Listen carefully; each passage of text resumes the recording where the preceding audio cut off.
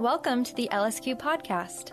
Our church began in April of 2017, and our vision is to joyfully live as reflections of God's love together in the city. This podcast will primarily feature sermons from Sunday worship and the occasional bonus content. We hope you'll subscribe.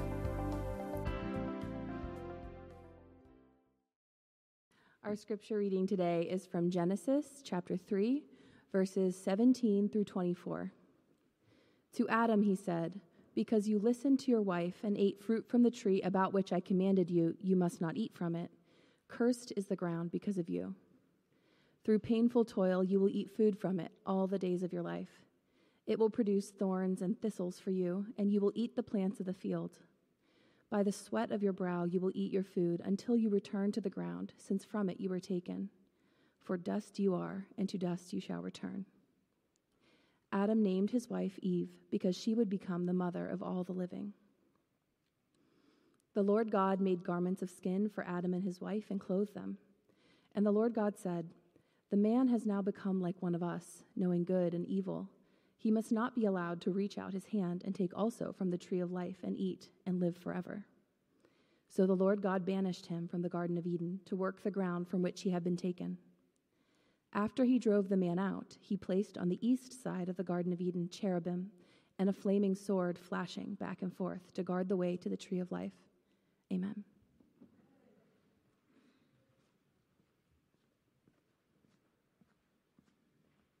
Good morning again, everyone.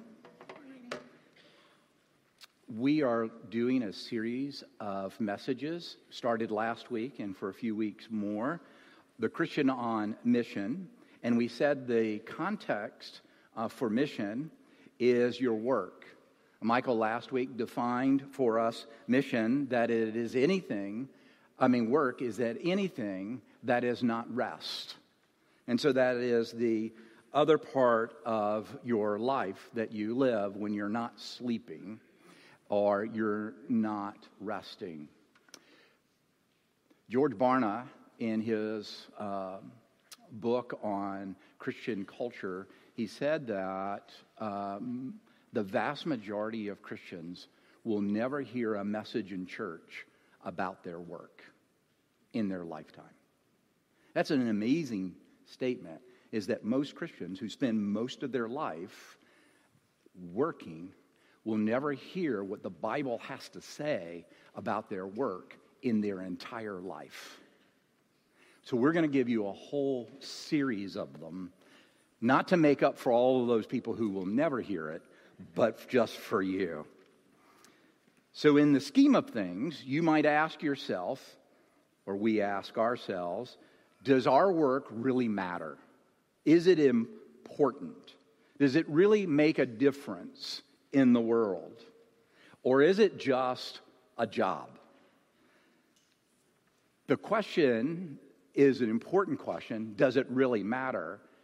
But the Bible has a lot to say, not just about your work, but that your work matters. It matters to God, and if it matters to Him, it should matter to us. So this morning, I want to take a look at some of the modern views or modern perspectives on your work, our work, and then look at what the Bible has to say out of this text to big ideas. So when I say modern view, it's not one view. Our culture has many views, and I want to just give you three real quickly that the world, particularly the American culture, has about work. But before I do, I want you to know that these views, they seem to be contradictory. They seem to be a little confusing, and they seem mutually exclusive, these views. And these views are equally held by those who call themselves Christian and those who don't call themselves Christian. Equally. So what are those views? I think, again, there's at least three. I'll use Mark Twain's. When he described work, he called it a necessary evil. That's where that phrase came from. We modern people say, I work to live. I work so that I can do fun things, that I can live, I can have food, I can have shelter, I can have clothes. Maybe you can identify with Stanley from The Office. He's one of my favorite characters. It's clear he hates meetings because during all his meetings, he's doing crossword puzzles. While all the activity and all the ideas are flying, Stanley is not paying any attention. But he is working, at least from his perspective. And he only smiles in the whole show. You watch them. There's only one time that Stanley smiles in all of the shows. It is when they've decided to downsize the office and he can take early retirement. Which implies that fun is not work. Work is not fun. Retirement is. The other view is the opposite end of that. If one view is I work to live, the other one is I live to work. It is who I am. You may be able to identify with Lady Gaga's quote. She said, "My whole life is a performance, and I have to up the ante every day." Or go back a little further to Rocky Balboa, the great theologian from Philadelphia. "I'm going to go the distance. I might lose, but I am going all the way. If I make it to the end, I will prove that I am not" what? A bum. Or Madonna. "Every time I accomplish something, I feel that I am special. But after a while, I feel mediocre and ordinary again. Everything I do is to prove again and again that I am special." You see, what they're grappling for, what they want, is to matter, to be important, for someone to notice and see them and recognize and give them accolade, acknowledgement. You see, God made us that way. It's not an aberration or the result of the fall that we desire to matter. God even said to us, of all of creation, you're the only one in my image. You're my image bearers. Therefore, you're special in all of creation. That desire of yours to matter, for your work to matter, for your life to matter, was put there on purpose. Our problem isn't that we want to matter. Our problem is where we get our mattering from. The problem with the pursuit of mattering in relationship to what we do, it can become an all-consuming temptation to define ourselves by what we do. It's why often when someone meets someone, they ask them, "What do you do?" Because what you do ends up being the definition of who you are in our culture. The third view, and again, it's a little mutually exclusive, is to have a bifurcated life. What I mean by that is the culture has created categories and qualities of work. What I mean by that is that we can divide the work into secular work and sacred work. That is, one is good, but one is better. I mean, it's great that you work in the service industry. But if you work in the religious industry, that's better. Well, there's another bifurcated. There's the Monday through Friday life, which seems to be becoming Monday through Thursday life. And then there's the weekend life. I am who I am Monday through the work week, and then I'm somebody else on the weekend. We have our work life, and then the last few years of our life, we have our retirement life, and that's different life. You can see these perspectives can be confusing to people when you're saying, well, what is the purpose of work? What am I supposed to get out of it? What am I giving myself to? How do you view your work? I think one of the lost views in the American culture is the biblical view of work, because it doesn't seem as driving as one of these views of I'm living to work, I'm working to live. Or even bifurcated, I have sacred work. You just have secular work. Last week we looked at God made us workers because our God is a worker himself. Today I want to take that a little bit further and say and explore that what this text means when it says that our work is cursed. It doesn't matter what you do, including the work that I'm doing now, is cursed. Well, what do I mean by that? You have to go to verse 17 to get that. Cursed is the ground because of you. He's talking about Adam and Eve, our first parents, who decided after God created this beautiful place for them to live and to work that they were going to rebel against him, and so I'm going to curse your work.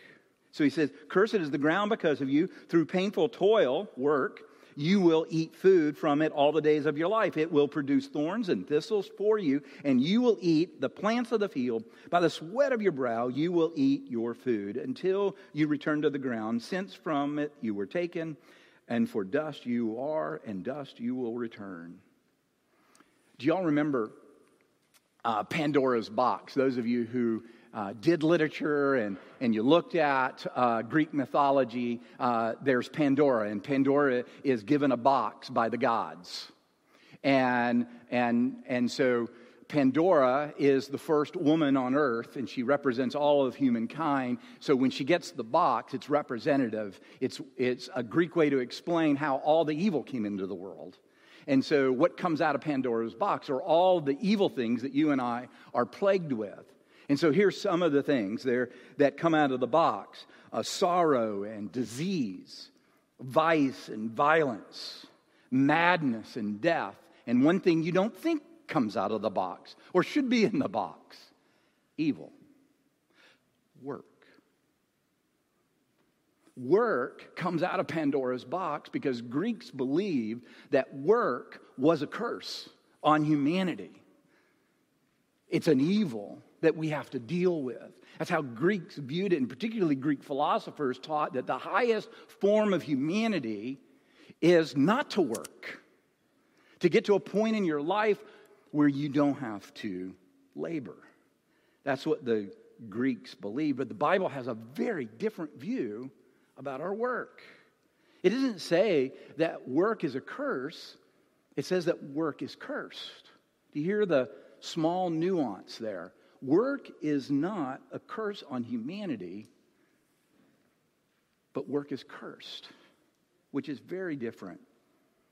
You see, for us to understand that, we have to go back and see that back in chapter 2, where Michael talked about last week, is that the Lord God, this is verse 15 of chapter 2, the Lord God took the man and he put him in the Garden of Eden to do what? To suntan, to read by the ponds and the waterfalls, or to explore. No. He says he was man and woman were put into the Garden of Eden to work it and to take care of it. You see, God didn't create tourists. He created gardeners. You see, we have a God who has dirty fingernails because God is a worker. He fashioned us out of the dirt, and that got his fingernails. And then he said, okay, I'll tell you what I want you to do with this beautiful garden that you're living in. I want you to work it. I want you to tend to it. I want you to care for it. And so we are workers as well. What changed was not our task, but how hard that task would be. We went from workers in paradise to workers with thorns and thistles and frustration and brokenness because of human sin, our rebellion. That's all recorded for us in the passage above. But that's not what we're looking at. Our human dignity doesn't come from our work. Our human dignity comes from the fact that we are like our God. In this way, we are workers. Every last one of us. It doesn't matter what you do. Whether you get a paycheck at the end of the week, or you work on commission and so you work really hard and then you get rewarded, or simply because you keep a home and there is no pay other than the benefit that it runs well and that children grow up in. Don't you see? Human dignity is because we are workers too. Our dignity does not come from our work. It comes from God. Asking our work to deliver what it was never designed to do is part of the curse. Asking our work to give us what work was never designed to give us is why you and I get so disillusioned by our work. At Redeemer Lincoln Square, we value questions and the people who ask them, which is why we hold a time of question and response, or Q&R, after worship on Sundays. It's an opportunity for anyone to text in questions and then process responses alongside our pastoral team and other members of our church community. If you have a question, feel free to email us at lsq@redeemer.com or join us at Q&R on a Sunday morning. And now, back to this week's sermon. What do I mean? Sometimes we ask our work, to give us recognition, to give us accolades, to give us position and power. Because we so desire to be known and seen, we ask our work to give us what it was never designed to do. We ask it to help us be the best at what we are and what we do. And then we become fearful when we realize we're not the best. Or worst, we are the best, and so we're afraid that we're no longer going to be the best. We can become disillusioned when our work does not give us the recognition that we think we deserve. My favorite time, it happened in college and it happened afterwards. In college, my favorite time, as I became an RA, is to watch freshmen after their first exams. You know, they studied like they were in high school. They have their first exams and they get their first low grade and they think, how did that happen? It's a shock to them. They're not just shocked that they got a low grade. They're shocked that they got a low grade, that somebody doesn't think highly of them. Well, that happens in your first job too. You remember your first review and it wasn't as good as you thought you deserved. They weren't giving you a 10% pay bump and an extra week of vacation and bringing you into the decision-making process of the leaders. Why didn't that happen? Why did it say, you really need to improve in these 3 areas. You're doing really good in these 3 areas, but these 3 areas you really need to grow in. And you go home and you sit there and you don't hear there were 3 good areas that you were doing well in. All you heard was there's this one area you need to improve. And you thought, they don't appreciate me. And so you become disillusioned. Because we're asking our work to give us something that our work was never designed to give us. We get disillusioned because we ask our work to give us a legacy. We desire that our names last, that somebody remembers us. So I'm going to do a memory test for you. I want you to raise your hand if you can name all 4 of your grandparents' names. All 4. Higher so people can see that people actually know their grandparents. All right, keep them up. If you can name one of your great-grandparents, keep your hand up. One of your great-grandparents' name. All right? If you can name one of your great-great-grandparents' name, just one of them, keep it up.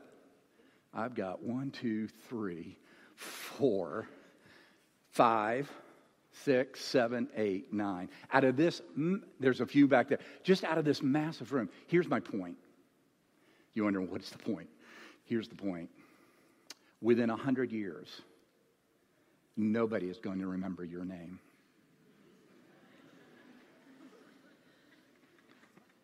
Think about it.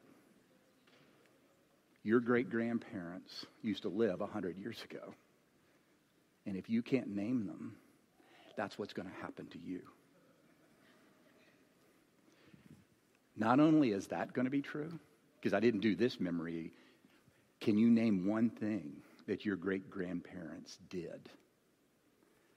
not only is no one going to remember your name, they're not going to remember anything you ever did on this earth.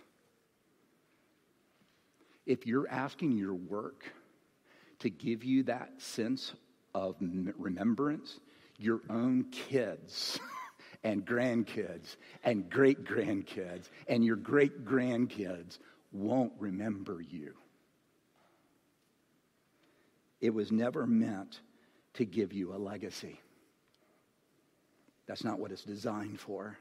We're disillusioned because we ask our work to give us glory. You've seen the movie? We want glory. The word glory means weight. It means to matter. It means substance. It means importance. And so we ask our work, we're doing something that matters. It gives me importance. It gives me purpose. It gives me something that gives weight to my life and substance. And we're disillusioned when it doesn't. I love this quote. Bertrand Russell said, "If you desire glory, you may envy Napoleon, but Napoleon envied Caesar, and Caesar envied Alexander, and Alexander envied Hercules." Here's the best part of it, who never even existed. John 17 says work was never meant to be your legacy. It was never meant to give you weight. Glory. Jesus says, "The Father has given me glory, and I have given you his glory."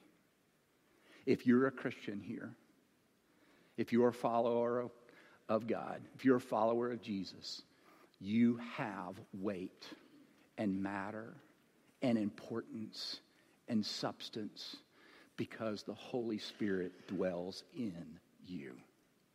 That's where your glory comes from. You're the only beings on this planet that has God in you. One last one is we ask the work to give us satisfaction. Don't we? Just a little.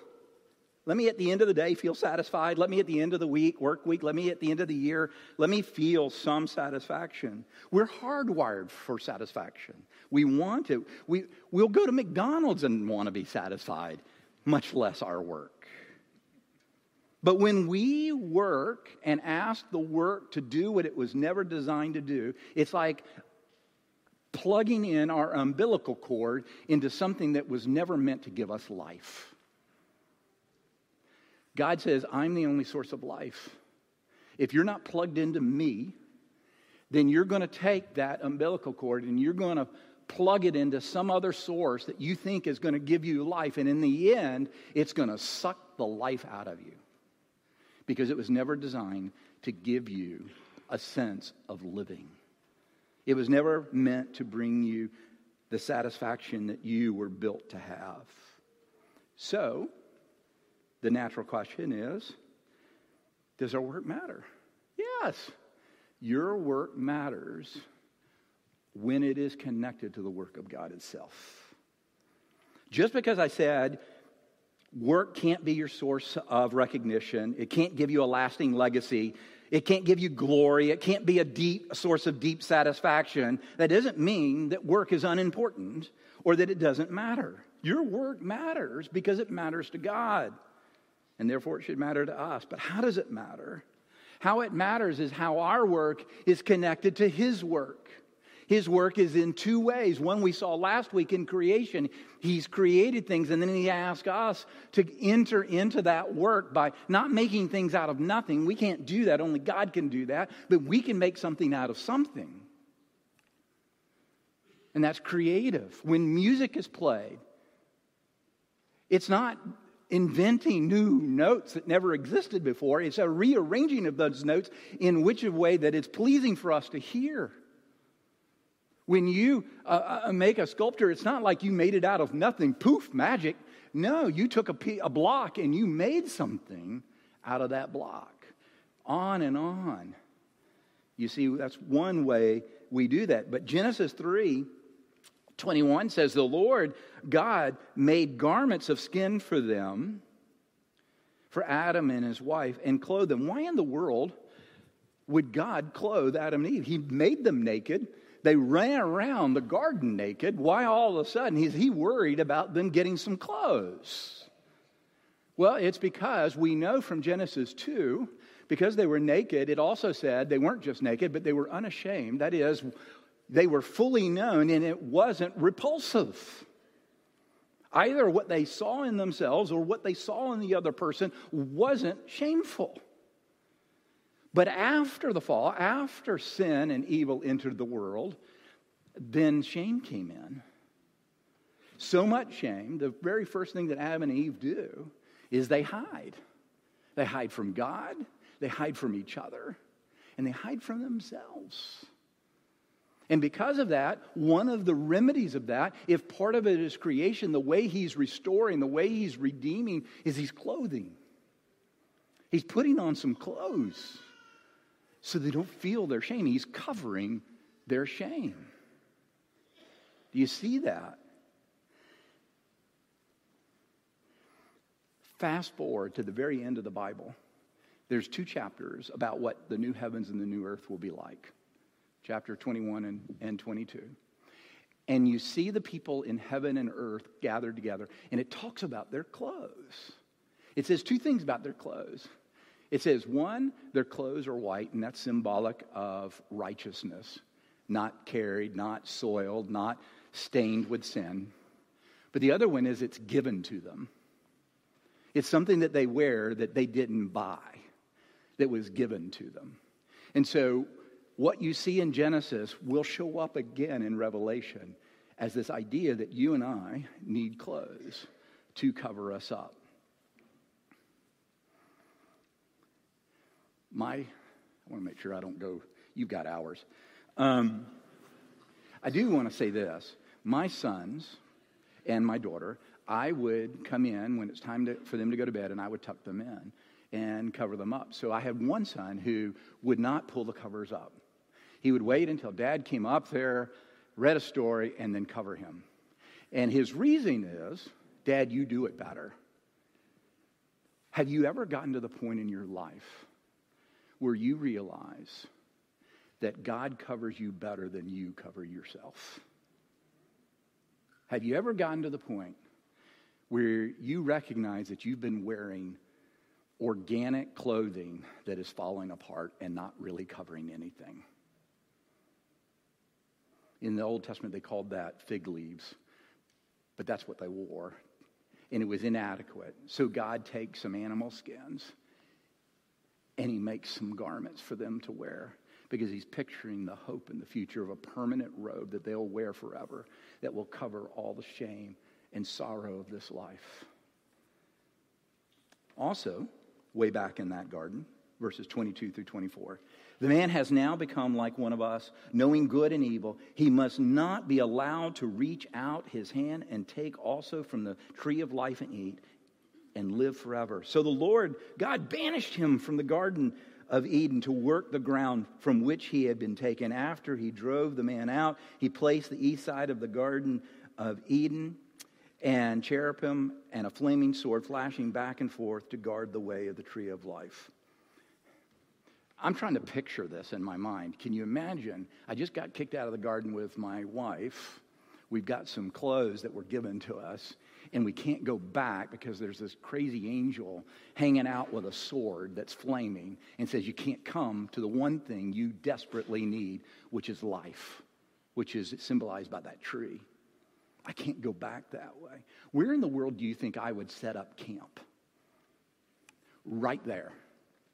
Right there by the garden, by that doorway. Because I want back in. Because God's already told them, I don't want you to eat of this tree and stay in this condition. I need you redeemed before you can eat that piece of fruit of that tree of life. How in the world do we get back to that tree? How is redemption happen? How does restoration come to us? Well, somebody has to go through the sword. Somebody has to allow that sword to tear their flesh and bleed out for our sin so that we can go back in. And his name was Jesus.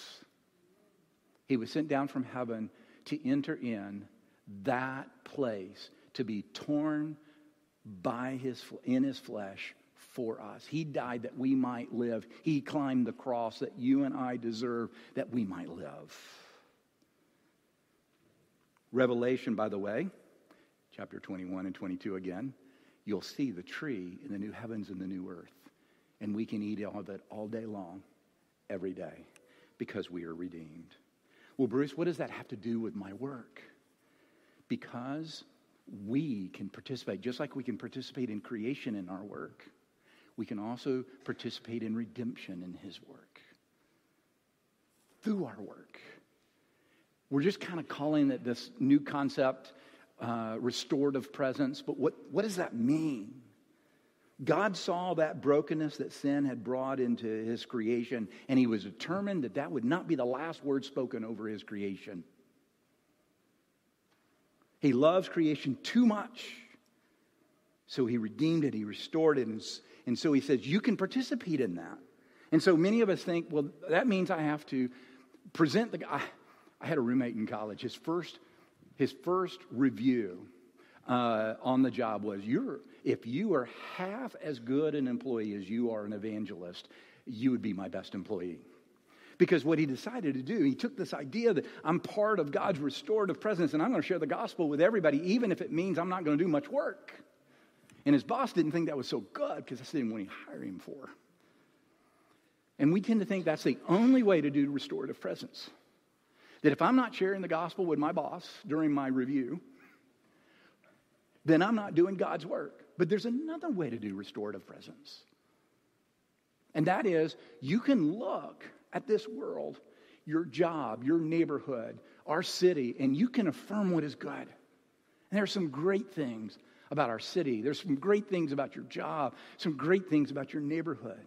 And you can affirm that. And you can tell people, we don't have to be the sourpusses of the world. As Christians, we can actually say positive things about this world.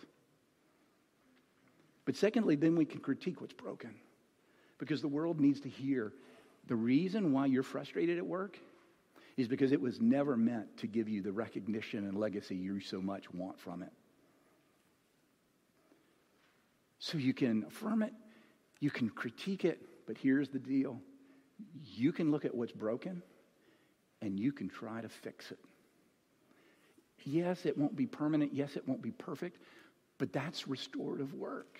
Let me just give you one example. I lead Gotham for the past 3 years, and last year we had this beautiful woman in the group. Her name is Maggie, and so she's doing what's called a cultural renewal project, and in that project you're asked to do that very thing: affirm, critique, and then work toward restoration. And she lives in Brooklyn in a very small neighborhood, Maddie, and in that neighborhood. It's not a huge neighborhood, but there were a lot of needs. It's a poor neighborhood. And so she noticed that a lot of these services were not getting volunteers. And so she decided that what she was going to do is she was going to map out all of the service places in her neighborhood. And then she was going to create a website where people who are looking to serve but don't know where to serve, so they can volunteer. And so in her neighborhood, she's linked together volunteers who are providing labor to organizations that are trying to serve the needy of her neighborhood. And it was a tremendous act. She saw the brokenness. She affirmed that there's dignity in people, and therefore they need housing, they need food, they need training for jobs. And so she recognized there were these. She didn't create those organizations; she just wedded them together. And I think that's a beautiful example of what restorative presence. It also means justice and mercy. It means so much more than I'm able to give you. But the whole idea of getting your mind around, I'm not just a consumer in New York City. I'm just not another person here among the 8 million people. I'm here looking at what God is already doing, and I'm already going to join and make a difference. Will you join us at LSQ for the joy of our city, to be restorative presence here in the city for the people of our city? And all it really requires you to do is what you're already doing in the places that you're already doing them. But to see with eyes that God has, to affirm what is good, critique what is broken, and seek to restore when you can. Let's pray. Father, thank you so much for work you give us. It has a proper place, and sometimes we get so disillusioned because we ask it to do more than it can deliver. But it does have an importance. It does have matter. It does have weight and substance. Help us to see what you're doing in our city, what you're doing in our jobs, what you're doing in our neighborhoods, and to move out into it with great confidence and joy. In Jesus' name, amen. Thanks for listening to our podcast. We pray that it's a helpful resource as you process aspects of Christianity and grow in your faith. To learn more about our church, including details about Sunday worship, check out our website at redeemerlsq.com.